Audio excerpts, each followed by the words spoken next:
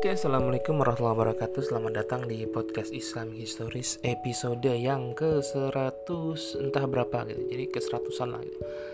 Ya kan kalau misalnya kita ngerekam itu kan nggak mesti rigid ini episode berapa gitu. Jadi tergantung yang pas aja mana yang diupload duluan. Jadi ini adalah hasil dari Q&A yang di-share di IG story. Jadi saya share satu kali lah ya IG story yang Q&A gitu isinya, yang formatnya Q&A, dan ada beberapa pertanyaan yang masuk gitu, walaupun ada beberapa pertanyaan yang ada hubungan sama sejarah Islam, jadi saya skip aja lah ya, nggak usah dijawab. Nah, ada juga beberapa pertanyaan yang ya bisa dijawab tapi simpel aja lah, kayak misalkan Min udah tau belum ada film Hamka gitu kan, menantikan untuk nonton ini enggak, ntar tolong dukung ya gitu. Ya saya udah nonton juga ya trailernya film Hamka, kayak katanya sih tayangnya ntar habis lebaran 2023, ntar kita lihat aja lah. Saya juga belum tahu sih itu tayangnya tanggal berapa dan di bioskop mana aja, nggak tahu, tapi ntar kita coba nonton kalau misalkan sudah muncul. Oke, kita akan masuk ke pertanyaan yang agak panjang nih jawabannya, yaitu adalah kisah Dajjal. Nah, sebenarnya kisah Dajjal itu dia tuh antara sejarah Islam sama akhir zaman sih, jadi dia tuh beririsan gitu. Nah, jadi pertama tuh kita tuh perlu tahu ya Dajjal itu siapa, itu yang pertama. Kemudian pertama kita mulai dari ini aja dulu deh, dari mana paradigma tentang akhir zaman. Jadi gini teman-teman, jadi setelah kita sharing soal paradigma akhir zaman, baru kita masuk ke sosok Dajjalnya. Jadi gini, ada satu fenomena ya di Indonesia atau mungkin di seluruh dunia, terutama di anak-anak muda yang keliru aja gitu. Sebenarnya ini keliru sih, bener sih, harus bilang ini keliru. Jadi paradigma tentang akhir zamannya itu di mata anak-anak muda secara umum itu adalah rangkaian satu peristiwa yang dahsyat nanti ya di menjelang kiamat gitu, huaaa atau perang besar atau bencana yang luar biasa, sehingga membuat umat muslim dan masyarakat dunia pada umumnya itu amburadul gitu, kacau balau ya, hancur lebur gitu. Jadi itu tuh yang ada di benak masyarakat pada umumnya, termasuk saya dulu ya. Jadi yang disebut akhir zaman, saya ulang ya, jadi yang disebut akhir zaman adalah satu rangkaian peristiwa besar atau beberapa rangkaian peristiwa besar, maha besar gitu, yang mengguncang dunia sehingga membuat masyarakat tuh hancur lebur gitu, kelaparan segala macam lah ya, sampai datangnya Dajjal dan akhirnya kiamat lah. Di satu sisi benar juga gitu, emang bentuknya adalah peristiwa, tapi nggak hanya itu intinya itu, dan bukan itu intinya gitu. Terus intinya apa? Intinya gini, kan Islam itu kan dia punya rukun iman ya, salah satunya kan adalah iman kepada hari kiamat. Nah, bentuk iman kepada hari kiamat adalah iman terhadap tanda-tanda hari kiamat. Nah, jadi akhir zaman itu adalah bagian dari rukun iman gitu. Jadi kita tuh mengimani tanda-tanda akhir zaman itu adalah bagian dari rukun iman ya kan, tentang mengimani hari kiamat atau hari pembalasan. Intinya tuh di situ gitu. Jadi orang yang mengaku beriman gitu, dia tuh perlu tahu gitu kan tentang kiamat, dan konsekuensi dari mengetahui tentang kiamat adalah kita mengetahui tentang tanda-tanda kiamat. Itu yang pertama. Jadi itu adalah bagian dari rukun iman. Nah, ketika kita mempelajari tentang rukun iman, berarti sumber kita tuh jangan kemana-mana gitu kan, ke konspirasi lah, ke Bible kan, ke Taurat, ke pemikiran Nostradamus lah, ramalan Nostradamus. Itu nggak semua bro gitu, itu tuh nggak masuk gitu. Karena kita mempelajari tentang rukun iman ya, sumber kita tuh ya dua aja gitu kan, Al-Quran sama Sunnah gitu kan, ditambahlah pemikiran atau karya-karya ulama hadis itu atau ulama Islam lah. Nah, jadi di situ aja gitu. Jadi saya tuh ngelihat fenomena ini tuh agak aneh juga ya gitu. Karena dia ngebahas akhir zaman dari sudut pandang Islam, maksudnya dia konteksnya sebagai muslim itu, tapi itu ngebahas ramalan Nostradamus lah, teori konspirasi lah, itu bagaimana ceritanya gitu. Jadi itu nggak nyambung gitu ya. Kalau misalkan dirimu itu bukan muslim ya silakan aja, itu bebas aja. Tapi kalau misalkan jadi agak aneh aja gitu. Jadi mencampur adukan mencampur adukan sumber akhir zaman tuh dari sumber-sumber yang di luar Islam. Itu kan jadi aneh ya. Jadi kayak misalnya kita ngomongin malaikat tapi kita ngambil referensi tuh dari anime gitu. Itu kan jadi aneh ya kan. Kalau anime kan kadang-kadang suka muncul malaikat kan, itu kan angel itu. Yang angel di anime-anime kan digambarin itu kan sebagai orang yang goblok gitu kan. Dia misalkan salah nyambut nyawa orang lah, terus untuk permintaan maaf akhirnya dikirim ke isekai lah. Kan kalau misalnya angel kan di anime kan kayak gitu ya, dia kan kayak orang goblok gitu kan. Kita kan nggak melakukan hal itu kan untuk angel, untuk belajar soal malaikat kita tuh kan nggak mengambil referensi dari anime gitu. Kenapa? Karena kita ada referensinya sendiri, itu dari Al-Quran dan Sunnah gitu. Nah jadi kayak gitu juga gitu tanda-tanda kiamat ya kan, atau misalkan akhir zaman. Kita tuh jangan ngambil dari sumber lain selain Al-Quran dan Sunnah, dari Nostradamus lah, dari mana kayak dari konspirasi kayak, jangan gitu, itu nggak nyambung. Jadi yang ada tuh ntar pikiran kita malah mumet, itu yang kedua ya. Jadi jangan ngambil referensi aneh-aneh ya. Nah yang ketiga, akhir zaman itu sebenarnya bukan intinya tuh bukan di rangkaian peristiwa huru haranya, bukan itu, tapi di bagaimana kita bisa waspada terhadap kejadian yang mirip-mirip. Jadi gimana bahasa yang pas ya? Jadi gini, kan akhir zaman itu kan sudah dikabarkan dari para nabi ya. Sebelum Nabi Muhammad tuh udah dikabarkan juga lah tentang kedatangan Dajjal dan lain-lain lah. Kedatangan Nabi Isa itu sudah dikabarkan itu kan. Kata Nabi Muhammad kan, kata Rasulullah kan, kedatangan Dajjal ini sudah dikabarkan oleh nabi-nabi sebelumku dan aku juga mengabarkan kepada kalian. Nah, itu bahasa ininya dari saya, parafrase ya, bukan dari nabinya langsung. Nah artinya gimana? Artinya tuh sebenarnya Allah tuh udah ngasih bocoran gitu apa yang terjadi di masa depan ya. Dan sebenarnya nggak cuman tentang Dajjal sih, tapi tanda-tanda kiamat secara umum itu sudah dikabarkan di hadis ya, sama Al-Quran tuh banyak banget lah. Kalau nggak salah tuh saya pernah baca ada satu buku yang ngumpulin lah tanda-tanda akhir zaman tuh ada sekitar 400 sampai 500-an ya. Jadi emang ada ratusan, mungkin mendekati ribuan lah kalau misalnya kita mau detail lagi. Nah artinya apa? Jadi gini loh teman-teman, kalau misalkan, jadi bayangin gak sih, kita misalkan hari ini tuh hari Senin ya katakanlah. Nah terus kita tuh punya data gitu, apa yang terjadi selama seminggu ke depan, Selasa, Rabu, Kamis, Jumat, Sabtu sampai Minggu gitu. Nah apa sih yang bakal teman-teman lakuin gitu? Apakah teman-teman bakal takut ya? Atau teman-teman bakal mempersiapkan diri gitu?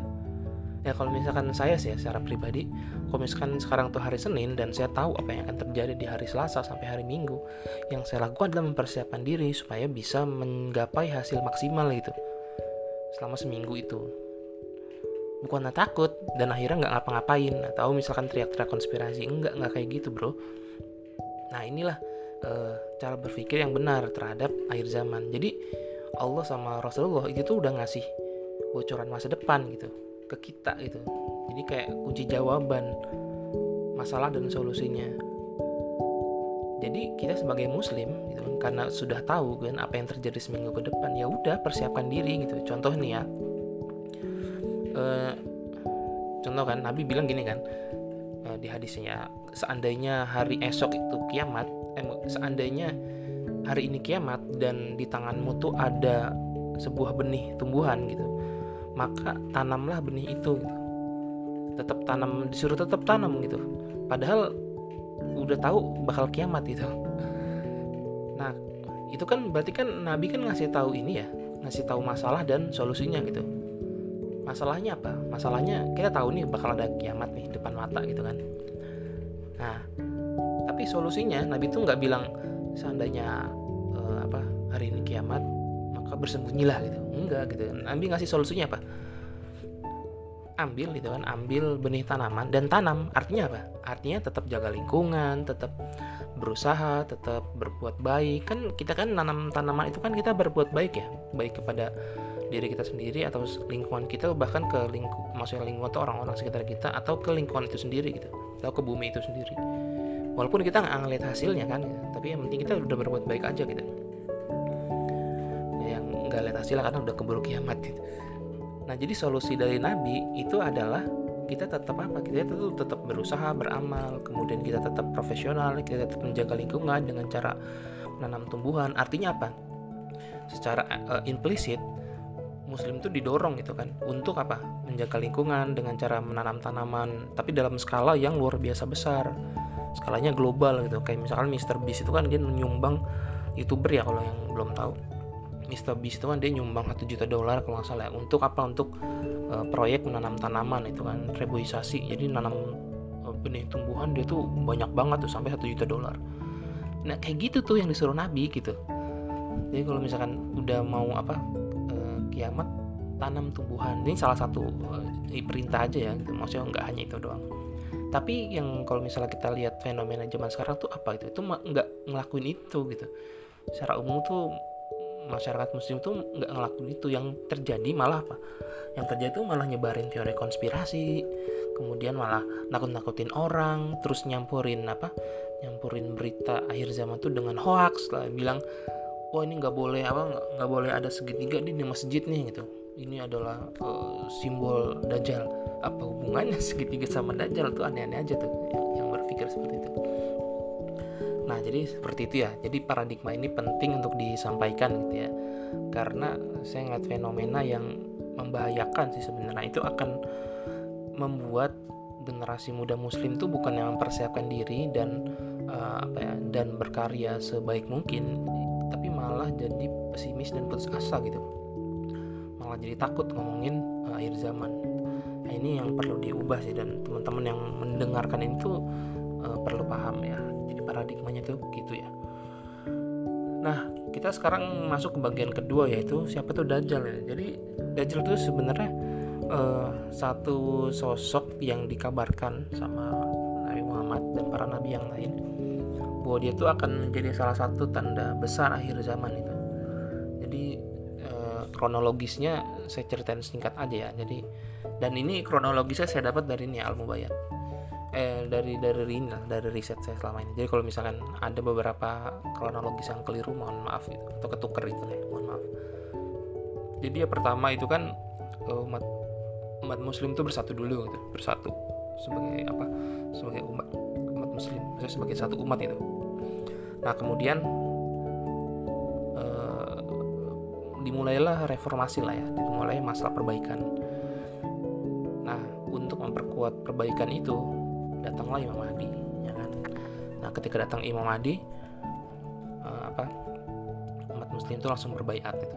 Nah kenapa saya bilang bersatu dulu, bukannya datang Imam Mahdi terus bersatu gitu. Jadi bersatunya tuh belakangan setelah datang Imam Mahdi. Karena gini, kalau misalkan saat itu kita masih berpecah belah gitu, ketika Imam Mahdi datang, kita nggak akan membaiat beliau langsung, tapi kita akan ngeklaim dulu, oh Imam Mahdi dari golongan saya, ya. Tapi kan yang terjadi di hadis kan nggak kayak gitu ya. Kalau misalnya terjadi di hadis tuh dibilangnya Imam Mahdi datang dan langsung dibaiat tuh pada saat itu juga sama Muslim banyak lah. Ya ada beberapa proses kecil, tapi pada umumnya ya secara umumnya dia langsung dibaiat. Jadi nggak ada istilah ngeklaim gitu, oh dari golongan saya itu nggak ada gitu. Nah artinya sebelum Imam Mahdi datang, kita tuh sebagai umat Muslim tuh udah bersatu gitu. Nah itu yang pertama. Nah kemudian Imam Mahdi tuh mulai melakukan berbagai macam perbaikan lah, mulai dari Jazirah Arab, kemudian datangnya tuh di ini ya, munculnya tuh di Ka'bah ya, datangnya di Ka'bah, kemudian melakukan perbaikan di Arab, kemudian nyebar lah kemana-mana gitu kan. Nah ngelihat itu Dajjal tuh akhirnya gelisah kan, dan akhirnya dia keluar gitu kan. Akhirnya keluar ngelawan Imam Mahdi. Nah Imam Mahdi kalah gitu kan. Imam Mahdi kalah ngelawan Dajjal sampai terdesak lah. Kalau nggak salah terakhirnya itu pasukan terakhir Imam Mahdi itu ada di Palestina. Nah kemudian karena terdesak, Allah tuh nurunin bala bantuannya, ada hero itu kan, the last hero standing gitu. Jadi pahlawan terakhir tuh, itu Nabi Isa itu kan. Nah Nabi Isa inilah sebenarnya yang bakal ngelawan Dajjal. Jadi Imam Mahdi itu sebenarnya bukan apa-apa ngelawan Dajjal ya, bakal kalah gitu. Nah ketika Nabi Isa tuh turun dan mengalahkan Dajjal, akhirnya keamanan tuh balik lagi ya, dan dimulailah masa yang paling luar biasa lah di sepanjang sejarah dunia. Jadi digambarkan ya di hadis itu, binatang tuh kita tuh bisa ngerti bahasa binatang, terus panen itu besar banget ya. Ini kalau misalkan saya baca-baca sih sebenarnya dari berbagai macam penelitian ya tentang akhir zaman, itu tuh kayak mungkin istilahnya ya zaman sekarang tuh kayak singularity lah. Kalau misalnya ada yang pernah dengar nggak sih singularity? Sebenarnya singularity itu istilah dari ilmuwan itu, dari ilmu teknologi sih terutama ya, dari para ahli komputer gitu kan, ahli artificial intelligence itu pada bilang istilah itu singularity. Jadi singularity itu adalah satu momen nanti di masa depan ketika teknologi itu benar-benar menyatu sama manusia gitu, sehingga terjadi yang namanya abundance, berkelimpahan gitu. Jadi benar-benar luar biasa gitu kehidupan pada zaman itu. Nah ini menurut saya pribadi ya, ini jangan dianggap sebagai fatwa gitu. Ini menurut saya pribadi itu terjadi di zaman Nabi Isa nanti gitu. Tapi kapan yang nggak tahu kan. Jadi jangan suka mengklaim ini tahun ini itu nggak bisa itu men. Jadi kita bilangnya Allahu a'lam aja gitu. Nah jadi kayak gitu ya. Jadi Dajjal itu sebenarnya matinya itu di tangan Nabi Isa nanti. Kalau misalkan secara detail sih sebenarnya bisa cari aja ya, googling sendiri kisah-kisahnya. Tapi yang penting kan tadi di awal itu kan saya udah kasih paradigmanya ya. Nah tapi lanjutannya gimana ya? Lanjutannya Nabi Isa itu setelah memimpin bareng Imam Mahdi, akhirnya entah berapa lama itu ya, beda-beda ulama pendapat bilangnya. Kemudian wafat kan Imam Mahdi, kemudian wafat Nabi Isa. Mereka juga sebenarnya Nabi Isa juga ntar bakal menikah ya sama nggak tahu sama siapa perempuannya. Nah setelah wafat sebelum wafat itu ini dulu muncul dulu Ya'juj dan Ma'juj gitu. Nah bahkan Nabi Isa tuh nggak bisa ngelawan Ya'juj dan Ma'juj ya. Nah ini Ya'juj dan Ma'juj tuh akhirnya melahap habis semua semua tanaman, kemudian sungai segala macam lah diminum gitu kan, karena saking banyaknya. Nah jadi yang bisa ngelawan Ya'juj dan Ma'juj adalah burung ya yang Allah kirim. Tapi burung apa ini nggak tahu juga gitu kan. Pokoknya akhirnya Ya'juj dan Ma'juj tuh kena penyakit dan akhirnya mati semua. Kemudian Nabi Isa, kemudian Imam Mahdi dan kaum muslimin yang lain ya, umat muslim yang lain tuh membakar mayat-mayat Ya'juj dan Ma'juj lah ya. Nah setelah Ya'juj dan Ma'juj itu akhirnya Nabi Isa juga wafat, Imam Mahdi wafat, dan kemudian muncullah tanda-tanda kiamat yang lain ya, kayak misalnya debatul art dan lain-lain ya, makhluk melata, sehingga terakhir itu muncul matahari terbit dari barat gitu. Nah ketika matahari terbit dari barat, ya udah manusia tuh udah nggak bisa beriman lagi, udah tutup lah, pintu taubat tuh udah ditutup. Jadi kalau misalnya yang sebelum beriman tetap beriman, kalau misalnya sebelumnya kafir tetap kafir, udah selesai gitu. Masalah amal tuh udah selesai. Ya udah setelah itu muncul lagi terus kan, umat muslim wafat semuanya, dan yang tinggal tuh orang yang nggak percaya sama Allah, ya orang atheism lah mungkin ya istilahnya sekarang, orang atheism, orang kafir. Kemudian kalau nggak salah tanda terakhir itu adalah munculnya api ya, kalau nggak salah muncul api yang besar banget sehingga manusia itu pada kabur. Baru dah saat itu terjadi kiamat besar. Nah kira-kira kayak gitu secara singkat itu. Nah cuman titik poinnya adalah menurut saya itu paradigma ya, yang di bagian awal tadi, karena itu adalah fenomena yang meresahkan para ustadz juga sebenarnya gitu. Saya juga nanya ke Ustadz Sabari, saya juga nonton di beberapa video ya di YouTube, kok mereka tuh mengeluhkan hal yang sama gitu. Banyak orang yang berpikir, dan saya baca juga ya buku-bukunya, banyak mereka tuh mengeluhkan, banyak orang yang berpikir itu berfokus itu ya. Banyak orang yang berfokus seolah-olah tuh akhir zaman tuh adalah peristiwa yang huru-haranya itu, padahal bukan itu intinya gitu. Akhir zaman itu ya bagian dari rukun iman itu. Bagian rukun iman yang mana? Rukun iman terhadap hari kiamat gitu. Jadi yang itunya. Jadi konsekuensi iman terhadap hari kiamat adalah kita perlu tahu tanda-tanda hari kiamat. Nah, konsekuensi ketika akhir zaman itu adalah bagian dari rukun iman adalah ya jangan pakai sumber yang lain selain Al-Quran dan Sunnah. Jangan pakai ramalan Nostradamus, jangan pakai konspirasi, jangan pakai yang lain-lain lah.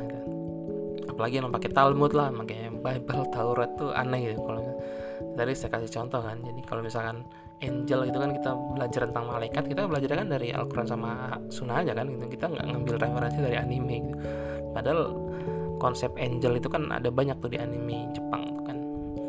Jadi itu logikanya ya. Nah kemudian yang ketiga tuh ya intinya tuh bukan akhir zaman tuh bukan peristiwa huru-haranya itu, tapi apa yang bisa kita persiapkan, apa yang bisa kita lakukan sebaik mungkin itu di masa hidup kita sekarang gitu kan.